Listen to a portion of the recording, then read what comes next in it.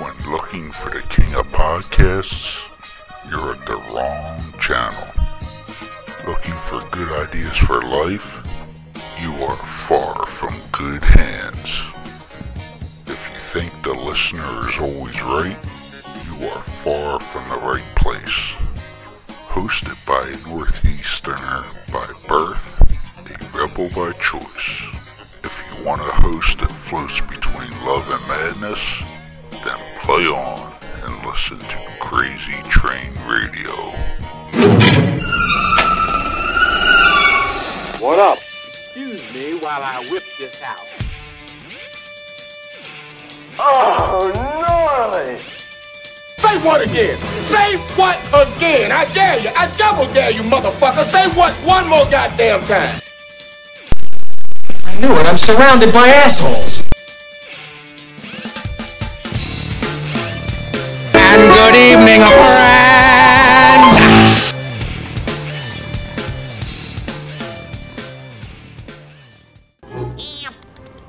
What's up, Doc? I'll tell you what's up. Based out of Atlantic City, New Jersey, Geek Time Entertainment runs exclusively along with different events in the area to strategize with their partners who will benefit with increased exposure and patron traffic. Oh, gnarly! Geek Time Entertainment will work with your event in increasing the event's traffic via social media, radio, and storefront advertisements. Holy cow! Also, they will help increase business for your company and event with different sales incentives. Duh. Whether your event will be small or even mid-scale, Geek Time Entertainment is the group to work with. That's what I'm talking about. Contact them today at geektimeentertainment@gmail.com or facebook.com/geektimeentertainment. Oh my God, who the hell cares?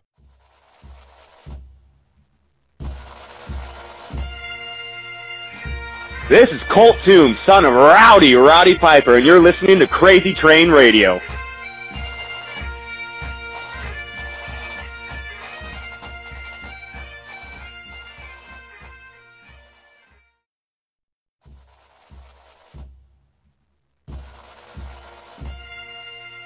Everybody wants to be like Roddy Piper.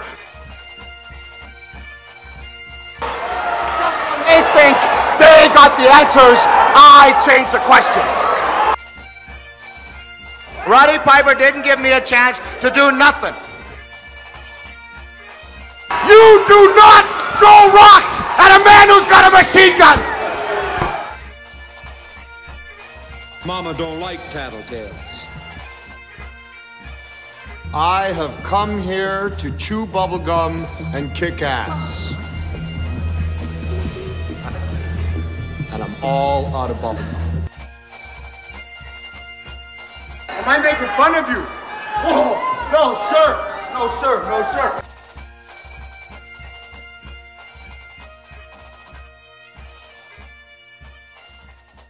One word, and it's also the fitting title of the book these two had written, Rowdy, the Roddy Piper story. Right now on the line, we have his daughter, Ariel Toombs, and his son, Colt Toombs. Folks, how are we doing today over in the West Coast? Fantastic. And it's actually nice, because listeners know we had a little phone snafu last week when we tried to do this.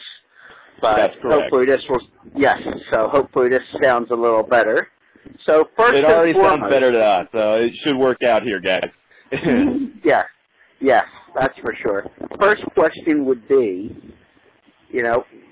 when and how did you guys get involved in finishing your father's book that he had started? Take it away, sis.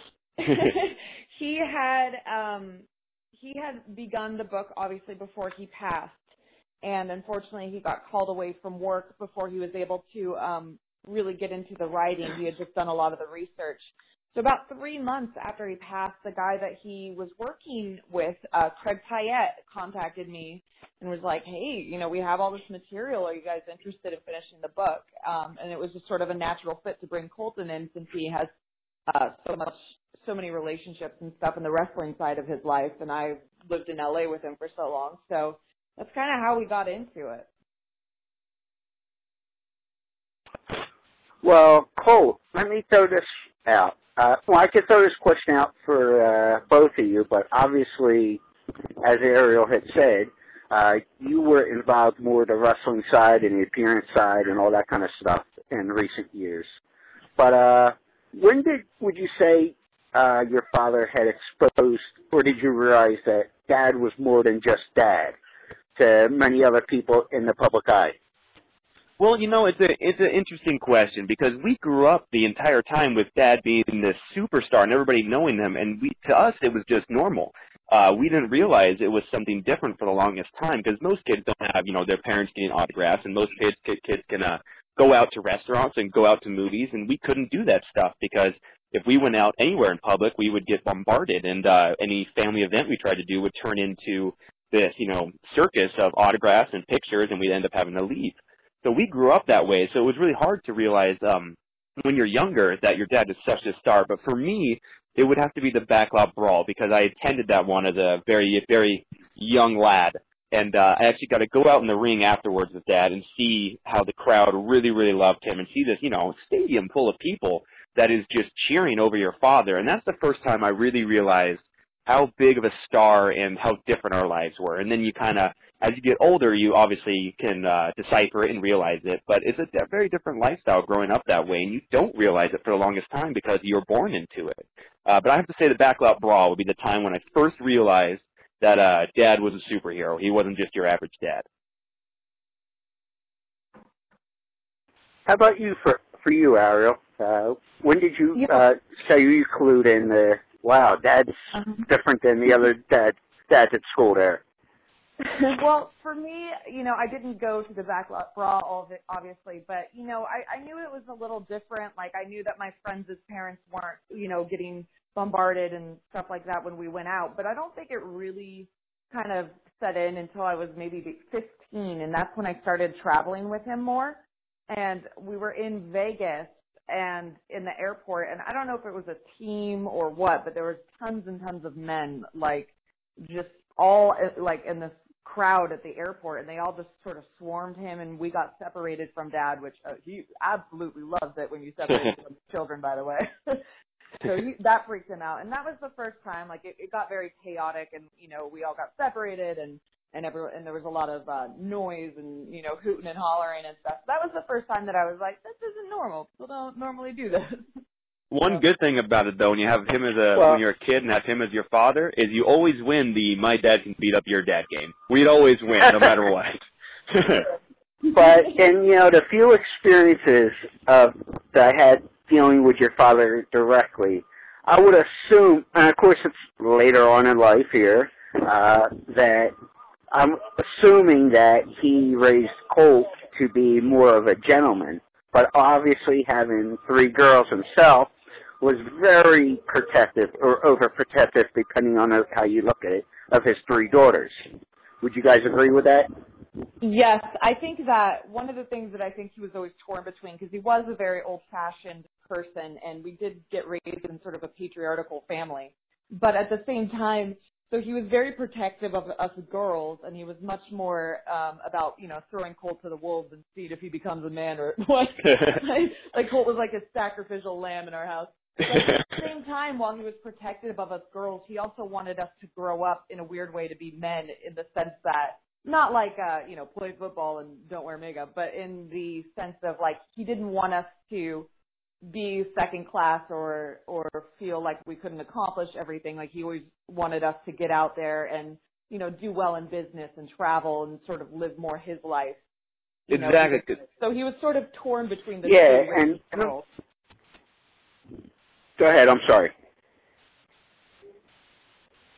Well, all I was going to say was he grew up in the where, you know, women weren't as, in the time when women didn't do quite the things that men did, so he grew up seeing that, and having 3 daughters, he really wanted them to be independent and be able to take care of themselves and not have to depend on a man, which was, in the, you know, the era, not being offensive by any means, but the era that he grew up, that's the way it was, and he wanted he was a big feminist, and he always said it because he had 3 daughters, and he always wanted them to be completely self-sufficient. And no matter if they needed to, do a business deal or defend themselves, he wanted them to be able to do it to the quality of, what back then a man could do. And so he took a lot of pride and put them in martial arts at the same age I was. We all started very, very young in training and that kind of stuff. Yeah. And, I was telling you guys previously one story that I had heard that your father was telling me directly. And I know he put it in his first book and all, but it was quite hilarious that your father, as most people know, was quite fearless. However, the one person that could put the fear of God into your father was your mother. And, his poisonous door. And what he said with the story, what he was saying with the story was that, back in the territorial wrestling days, down in the Carolinas, a couple found out where he lived, and Roddy, coming to start the shit, and sure enough, Dad goes chasing him out, guns blazing, maybe, I don't know, everything settles down, your dad happens to trip on with his pants falling and such whatnot, and your mom is standing in the doorway of the apartment and says, "Roderick, are you done?" and happens to be holding your older sister, who was a baby at the time and got woken up with all the commotion. And he said, "Yes, it was one of those, yes, dear, I'm done," pulls his pants up and comes back into the house. And that was a normal thing. I mean, what other family has their dad running down the street with his pants around his ankles, a pistol in his hand, yelling at somebody? That was a normal thing for us. I mean, your dad, he was the number one heel, and he always was getting attacked, and we always had to defend ourselves and be, always on edge because of that. And so, back then, especially when Dad was a younger man, he was definitely a firecracker, and he would do anything pretty quickly to protect his family, and maybe took it overboard a few times. Yeah, and at the same time, I really do think that he would have been in jail or dead a long, long time ago had my mom not been in his life. Absolutely. My mom did a great job reining him in when he needed to be reined in and taking care of him. Yeah, because he said, and that wasn't the only story he said, but during our chat he said, whenever Kitty used Roderick, I knew she meant business, so. Yep. Oh, yeah. So the book's been out for a couple of weeks at this point and whatnot, but what has the response been for you guys that you've dealt with, whether in the media or people you've seen maybe at book signings or just out in public in general? I've gotten a lot of very positive response, and I think what it is obviously there's a lot of heart that we put into the book, being his children and dealing with him just dying as we started it. So, I think people really do get a good sense of that, and we tried our best to, just tell the truth and tell the fun stories that were Dad and some sad stories, and, I think it translated well because I've been hearing, that people are really loving it. So, I hope that continues. What about you? And I've had the exact same response, and this book, like Ariel was saying, is completely made from love. This wasn't like a project of ours to become famous or make tons of money or things like that. We did it to carry on our father's work, and this book was completely done out of our hearts and for love. So if you can't get a bad response when something is so pure, and it's just so from the bottom of our hearts and about our father that we wanted to honor him with this. And so I've gotten a lot of great responses too. Well, final question for both of you. I'll throw this out there. I'm sure it's two different angles. Maybe it's the same. I don't know. But what would be the biggest thing that you guys could learn in either your father's research or your own in finishing the project? Ooh, the biggest thing I've learned. Okay, so for me, I learned a lot of, it sort of filled in holes for me. There's a lot of his childhood and years, we talk about in the book, there's this chapter called the Jesus Years, and that was like a whole decade that he didn't even really remember, no one really knew what would happen to him during that period. So for me, it really filled in a lot of the holes and a lot of the questions I had about him and sort of explained to me why he was the kind of dad he was or why he reacted to certain things certain ways. There's a lot that you can read earlier on in the book, but for me it filled in the gap. And well, for me, the biggest thing writing this book was learning how to spell. I didn't realize how illiterate I was. That's pretty much no. For me, very, very. I'm not scholastically awesome, so this was hard. But what I learned about Dad, it's kind of similar to Ariel. I always knew my father was this incredible man and overcome so much. And I've always used his life lessons as lessons of my own and tried to learn and grow from them. And reading this book or writing this book and then going back and actually reading the whole thing, I find it motivating because there's so much more I didn't know about my father. And there's new stories and new things I'm learning about him that are literally, they relight a fire in you and you get this new motivation. And that's what I'm hoping the fans get from it too. This book shows that a person coming from literally nothing and working hard and working for everything they've gained. That's what my father did. He worked for everything, and he came from nothing. And that's what I learned about my father. I knew he had a hard road, but I didn't know how hard.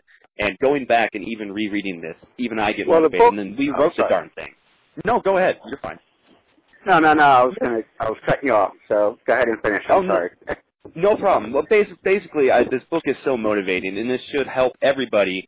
No matter if they're in hard times or anything, know that there are people that can go through no matter what they're going through, no matter what hardship, and you can accomplish whatever you're looking for. And that's the biggest thing I've learned, and that's pretty cool because it's very rare you get a life lesson from your father after they passed away, and that's what this is for me. And I just want to add on top of that, I think that Dad, I think what he would want the fans to get out of this book would be that he would want them to be inspired because he overcame so many obstacles in his life, just as Roderick George Toombs.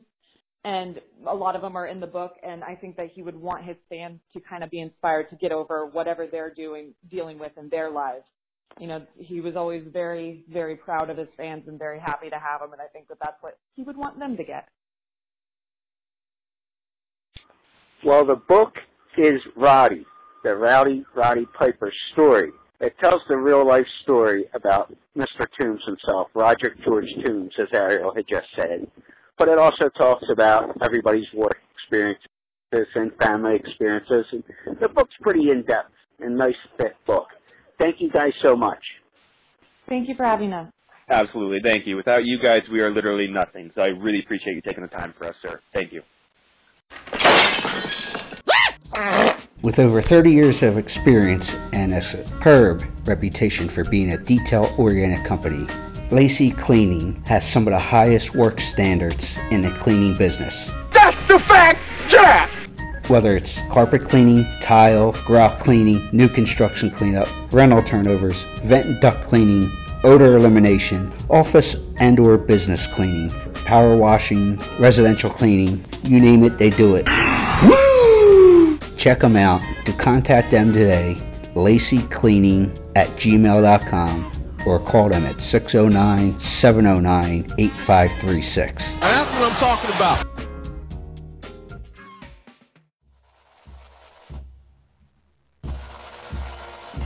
Hi, my name is Ariel Teal Toombs, daughter of the legendary Rowdy Roddy Piper and sister of the less legendary Colt Toombs, and you are listening to Crazy Train Radio.